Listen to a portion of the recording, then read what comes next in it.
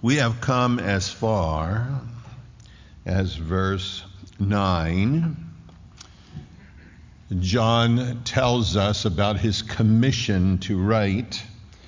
He says, I, John, who also am your brother and companion in tribulation and in the kingdom and patience of Jesus Christ, was in the isle that is called Patmos for the word of God and for the testimony of Jesus Christ. And I was in the Spirit on the Lord's day and heard behind me a great voice as of a trumpet, saying, I am Alpha and Omega, the first and the last. What thou seest, here's his commission, write in a book, and send it unto the seven churches, the churches of Asia, to Ephesus, Smyrna, Pergamos, Thyatira, Sardis, Philadelphia, and Laodicea. You know, here's John. He's in Patmos. He's banished. There were two types of banishment in Rome at this point in time. One, of course, you were banished, you lost your citizenship, you were never allowed in Roman territory again. And there were other banishments relative to punishment, relative to incarceration, and often put on an island. Most Christians, Domitian is burning them at the stake. He's feeding them to lions in the arena. He's slaughtering them. They don't know your name. They don't know who you are. You're just a Christian. But when they had someone with notoriety, somebody like John, somebody in the political world that was known, rather than make them a martyr, they would banish them. And John is now on this Isle of Patmos, about 10 miles long, 14 square miles, 25, 30 miles off the coast of Turkey. And he's there. It is a penal island. It is... there was a quarry there. It was labor intensive. Some of the church fathers tell us he was there for a year and a half till Domitian died, and then he went back to Ephesus, then where he went home to be with the Lord. Some say he was involved in heavy labor at his age. You think of him 85 to 90 on a rocky island. There's no, must have been cold. I don't like to be cold. I like the cold. I like to wear a parka and defy the cold. I like to sit in front of my wood stove. I like the cold weather. I just don't like to be cold. And you can imagine he's there. The church is being slaughtered by Domitian. He's been separated from it all. He's on this island. And he must be thinking, Lord, where is this? I'm the last eyewitness. I have the testimony for this generation. What is going on, Lord? And I think he has something to say to us today, because we can spend a lot of time thinking, who is in control? Is anybody in control? Are Democrats in control? Are Republicans in control? Is Moscow in control? Is Washington in control? Is London in control? Who's in control? We're looking at half of the children born in the United States out of wedlock. We're looking at, cuties. We're looking at the insanity that's going on around us. We're looking at the racial problems. We're looking at the protests. We're looking at COVID. We're looking at everything going around us. And we can have this attitude, is anybody in control? Oh, there's this new court case where they brought in, Mueller and his buddies. Somehow all of their phones are erased and washed and bleached. It almost has gotten to the point where, we don't want to do anything about it. We don't know who's telling us the truth. You look, is anybody in control? Everything seems out of control. And maybe John, at this point in his own heart, his life felt that way. He's on this Isle of Patmos. But before he gets off this island, he's going to realize there was no better place for me to be. There was no greater revelation of my King and of my Lord and my Master that I have ever had before in my life than I had in this place where I thought I was banished. And sometimes in our lives there's a sanctified loneliness.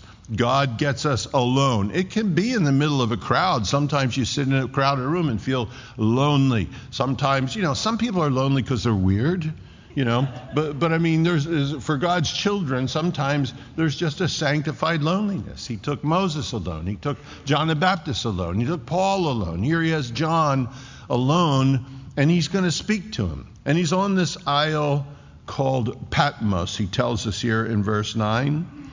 And he says, I am your brother. Now, ours too. Isn't it interesting?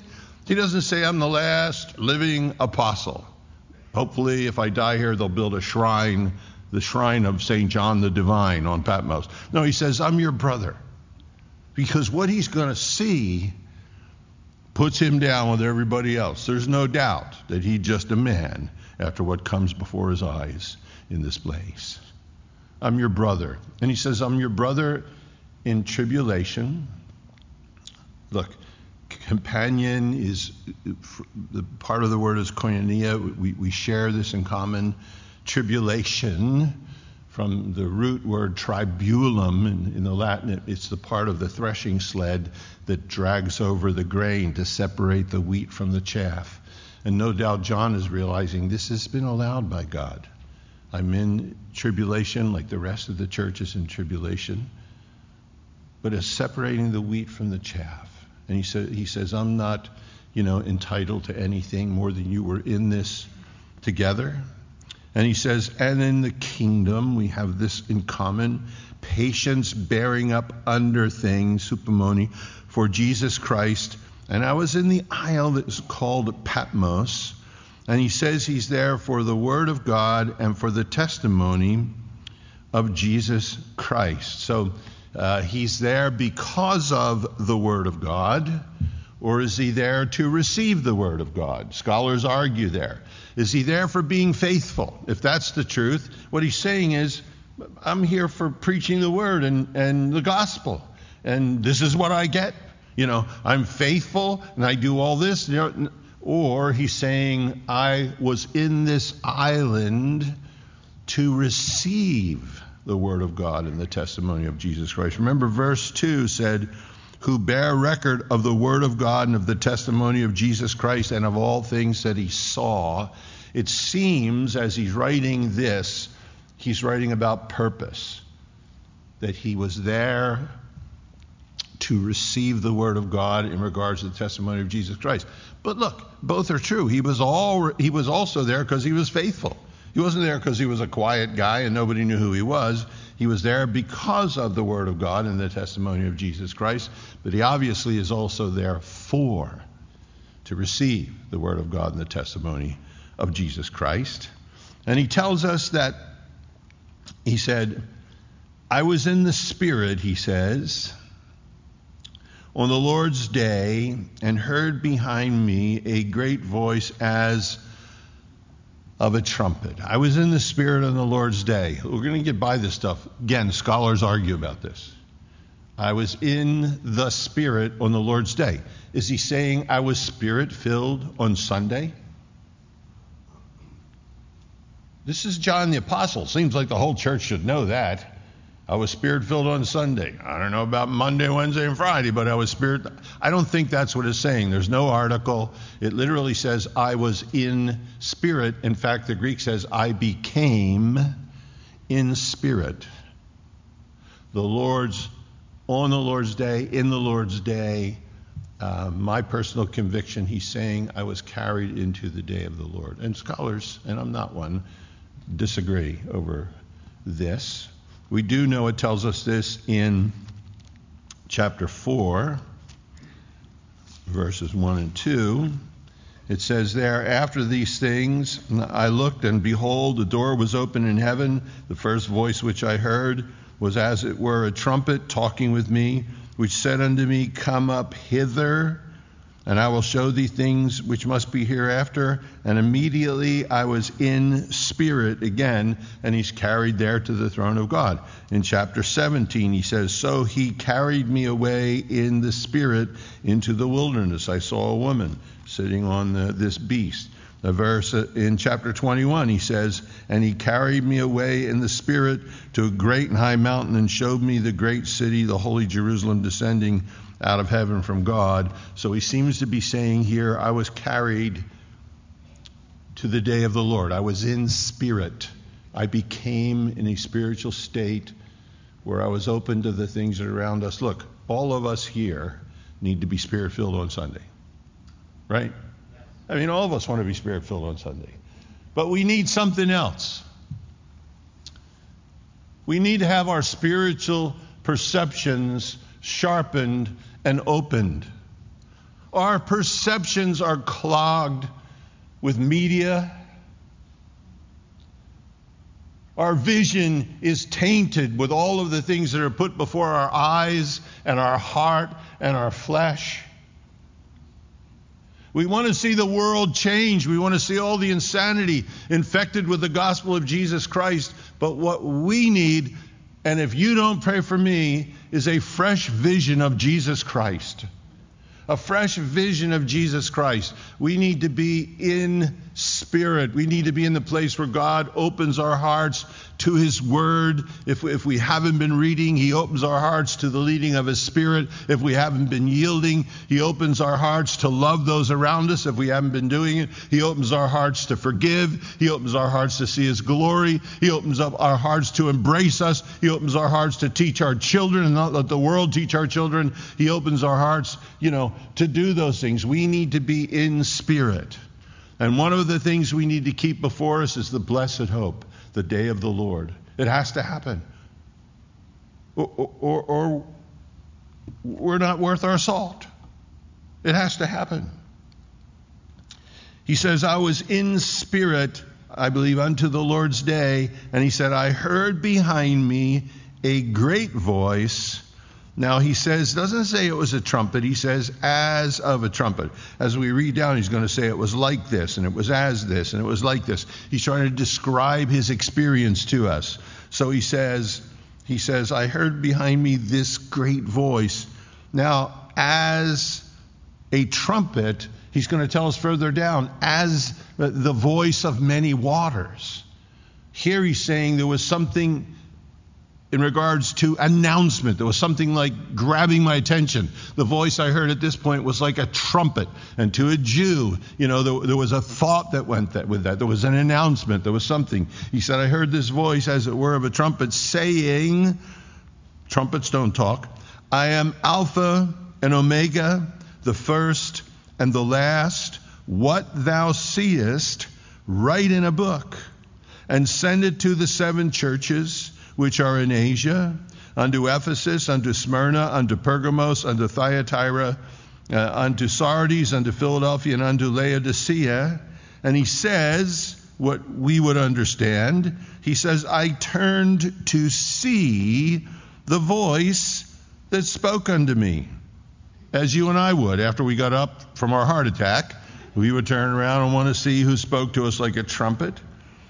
And he says, being turned, I saw 7 golden, not candlesticks, it's lampstands. They didn't use candles then, they used oil lamps. So he says, I turned to see. That word see means to glance at, blepo. I just turned to get a glance. And he says, when I turned, I saw oida. I perceived. It wasn't just a glance. My heart and my vision was filled with something. And he said there were 7 golden lampstands. This is not the menorah. These are separate lampstands. It seems all in their own base. And then he gives us this description. Now, verses 13 down to 17 is the only description in the New Testament we have of Jesus Christ. Nobody tells us he had raven black hair, or what his complexion was. Did he have dark brown eyes? Was he 6'1"?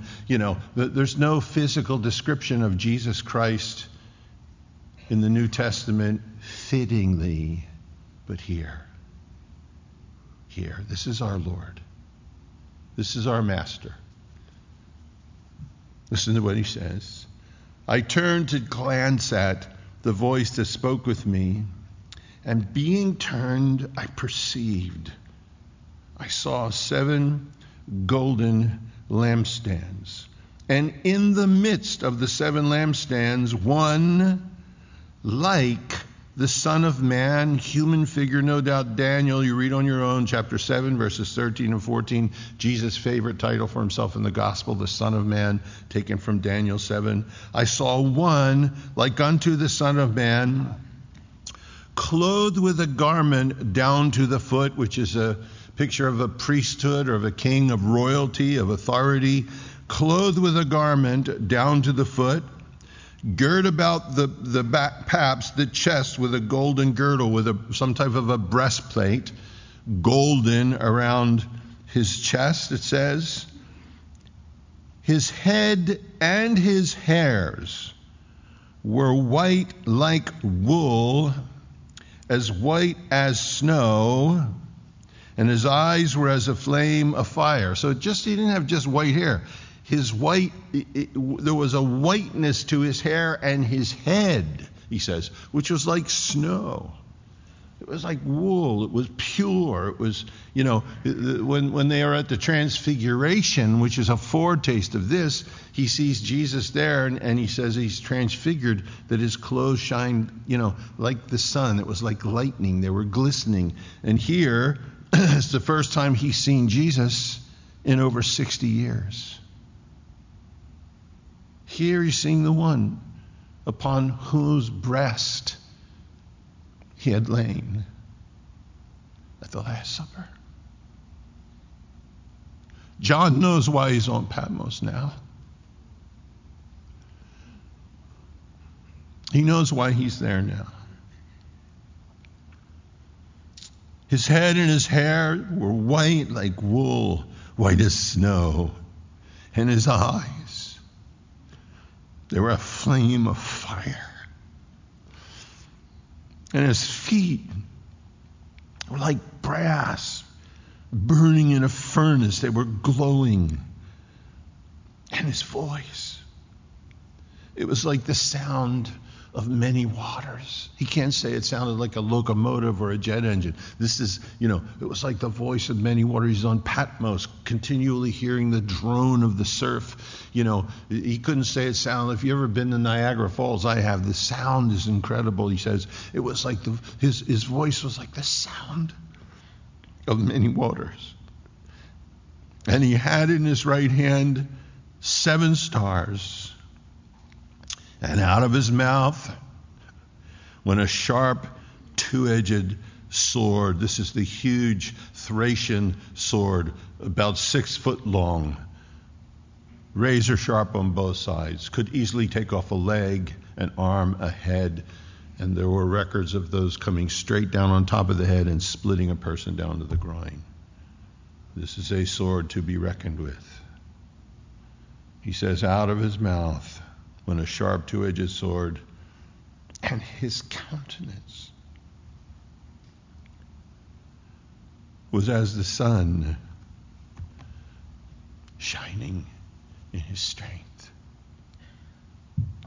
And you know what John realizes here? He realizes what you and I need to realize.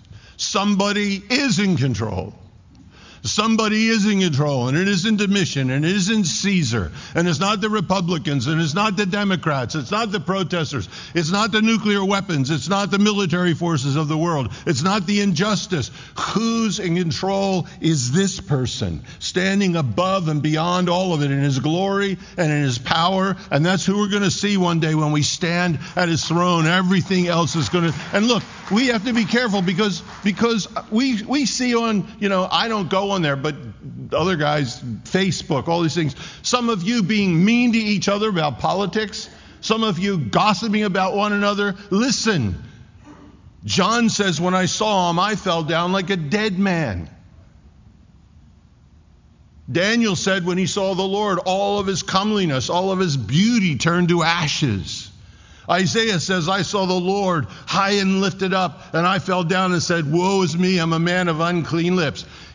Paul says those who compare themselves among themselves are not wise. If you want to compare yourself with somebody, here's the comparison. We're being conformed into his image and likeness. I ain't seeing nobody here with glowing eyes. I don't see nobody here with burning feet. I don't see anybody here that's close enough yet that you get to judge somebody else. Understand me? John, when he saw him, he said, I'm your brother. I'm your comrade in tribulation and in patience. Because there is one. There is one. And he is in glory.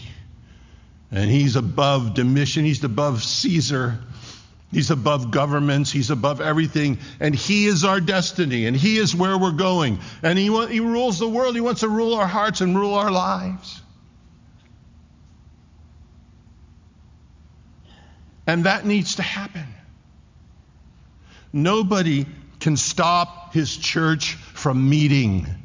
Jesus said the gates of hell would not prevail against his church. Nobody can stop his church from worshiping.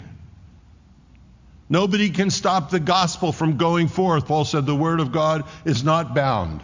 Nobody, no entity. China hasn't stopped the word of God in the church. Russia hasn't stopped the word of God in the church. Iran and Islam has not stopped the word of God in the church. And COVID will not stop the word of God in the church. We gather around a risen, glorified, all-powerful Savior who loves us. Who loves us. John says, when I saw him, look what he says here. He says, when I saw him, I fell at his feet as dead. And when you're 90, that don't take much.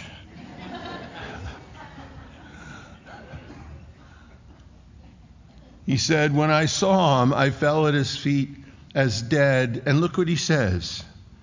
He laid, notice this, not his hand, his right hand, nail-pierced hand.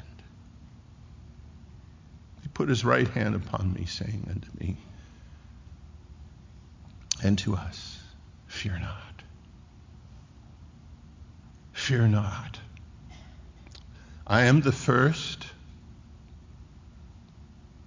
and I am the last, the beginning and the end, the origin and the destiny.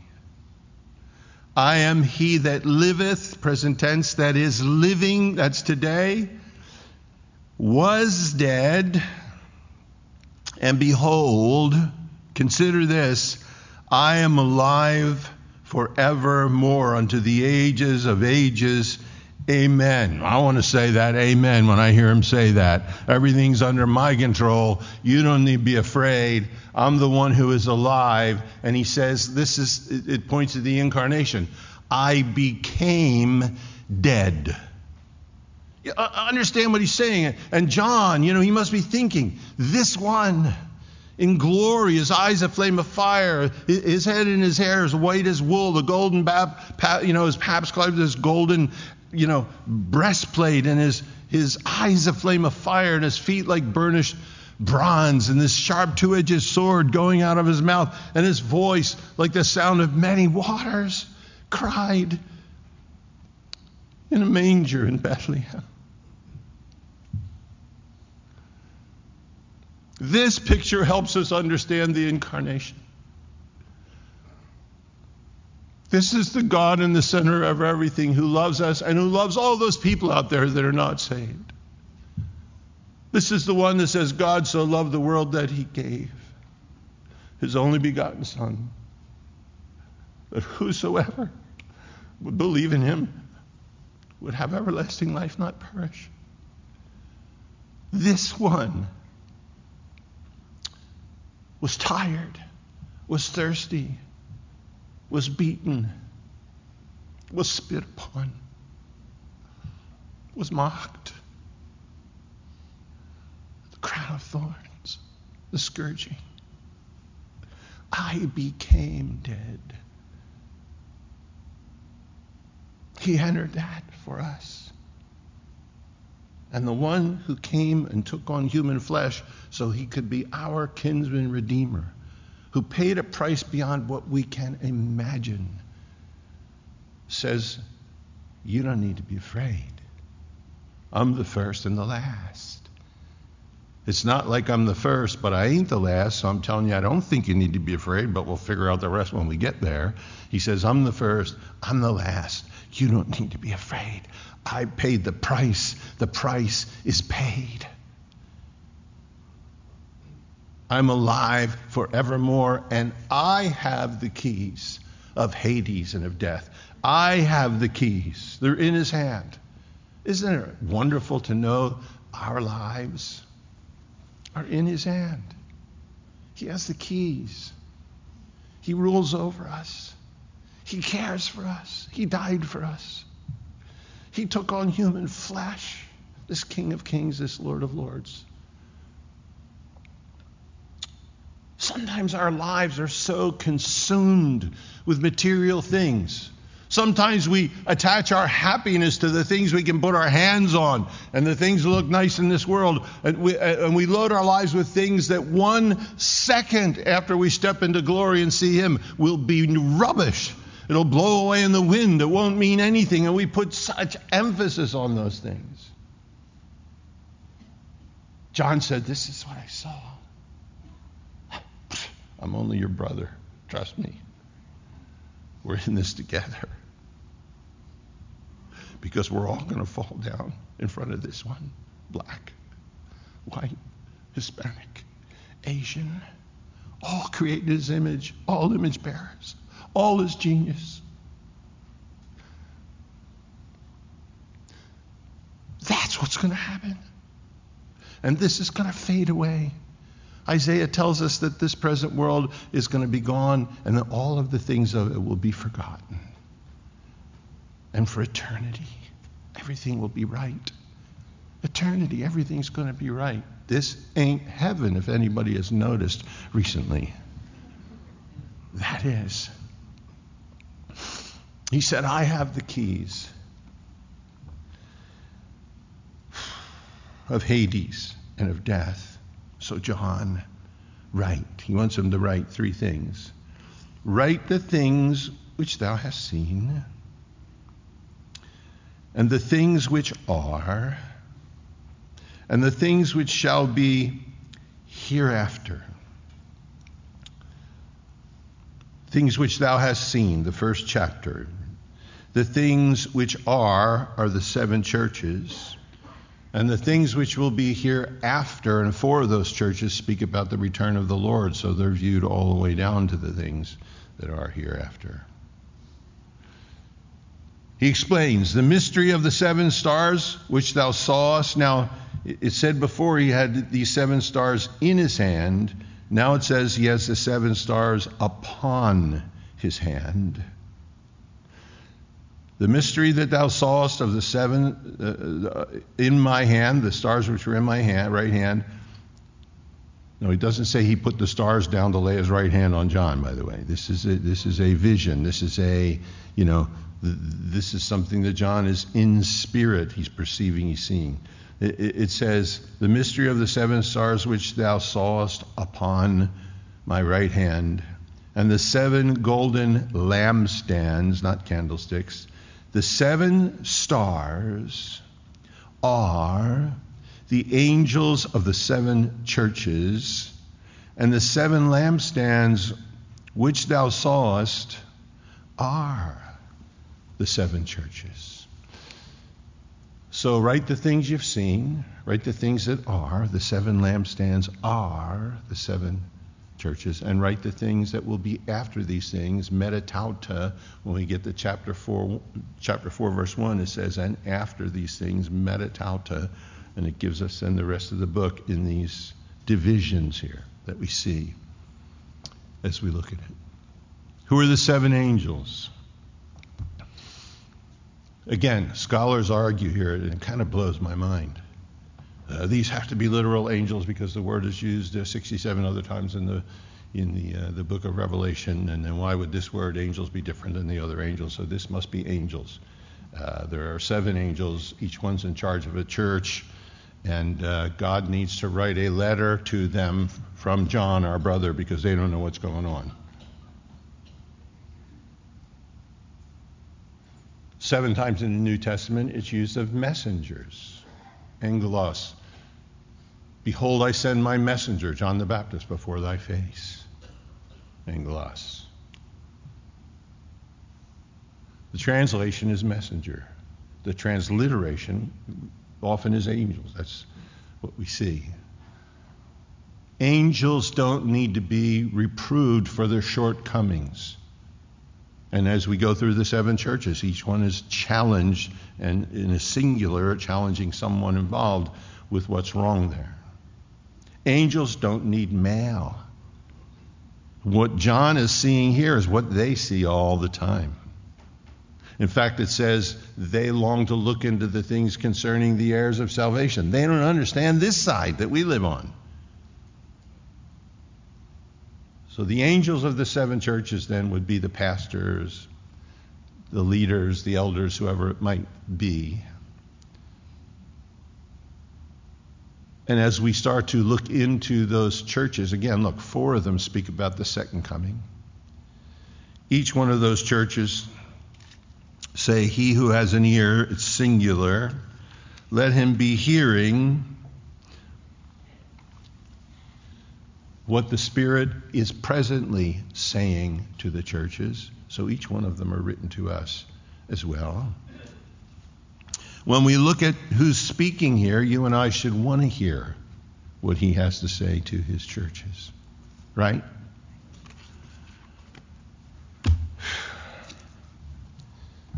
He loves you. He died for you. He became dead for you. It wasn't just like another human dying for another human. Oh, he had human flesh. But the one who died for you, the reason you can not fear, the reason you can be assured that the price is paid, because the one who died for you has a voice like a trumpet. He shines like the sun in his strength. He has a golden breastplate, his feet burning like brazen bronze in a furnace. A sword going out of his mouth, his voice like the sound of many waters, his countenance just overwhelming. That's the one who was crucified in your place. That is an infinite price paid for a finite human being. And what he would do for any of us is put his hand upon us and say, fear not. I'm alive forevermore. I became dead for you. And I have the keys. Look. That's what our eyes were made for. Not for pornography. Not for 15 hours of news every day. Not for every depressing thing that surrounds us. Not for electronic gossip. Look, you know, our process of sight, vision takes place in the brain, not with the eyeballs. You know, the whole process of this is for this. This is what needs to fill our hearts and fill our visions. Yeah, we want to be Spirit-filled on Sunday, right? And if you are judgmental and hatred and pointing the finger at one another and you're gossiping online and you're judging somebody by race, you ain't Spirit-filled on Sunday. I'm sorry, you're in the flesh. But we want more than that. We want to be in spirit. We want to be in that place where he can say to us, here I am.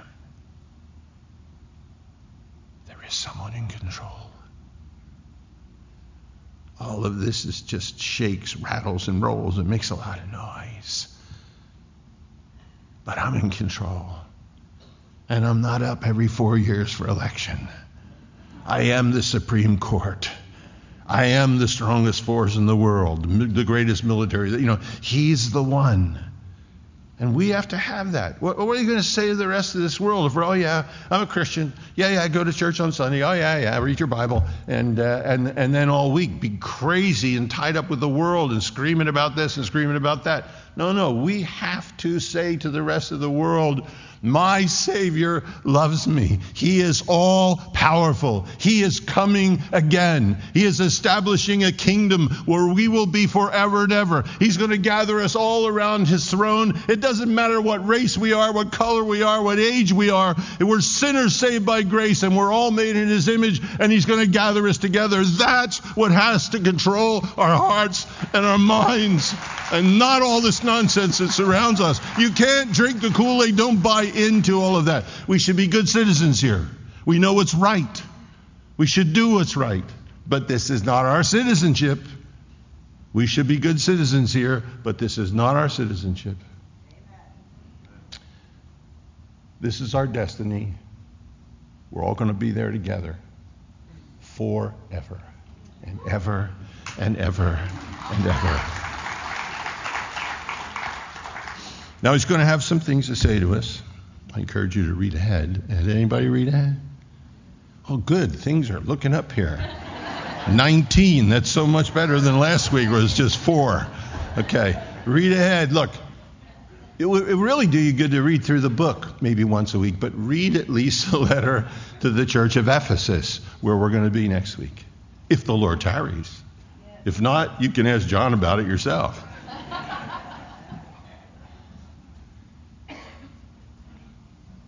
And I'm going to say to you what this old man, after Patmos, they brought him back to Ephesus. He couldn't walk. They would carry him into the church. He had a deep voice. They called him Brontophonos, thunder voice. Maybe that's why Jesus called him his brother, the sons of thunder. I don't know. They said they would carry him into the church, and he was so weak and so frail. He would look at the church, and he would say, little children, love one another.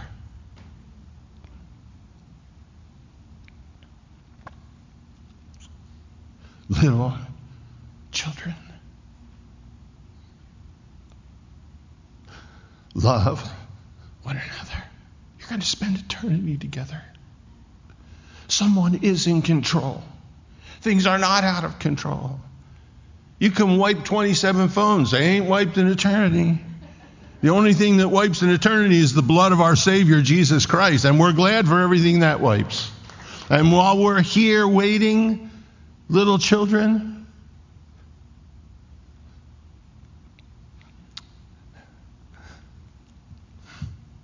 love one another.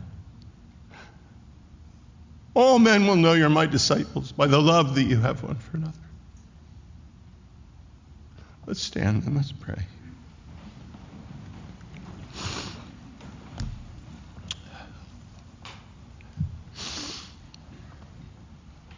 Lord Jesus, we put these things before you, Lord.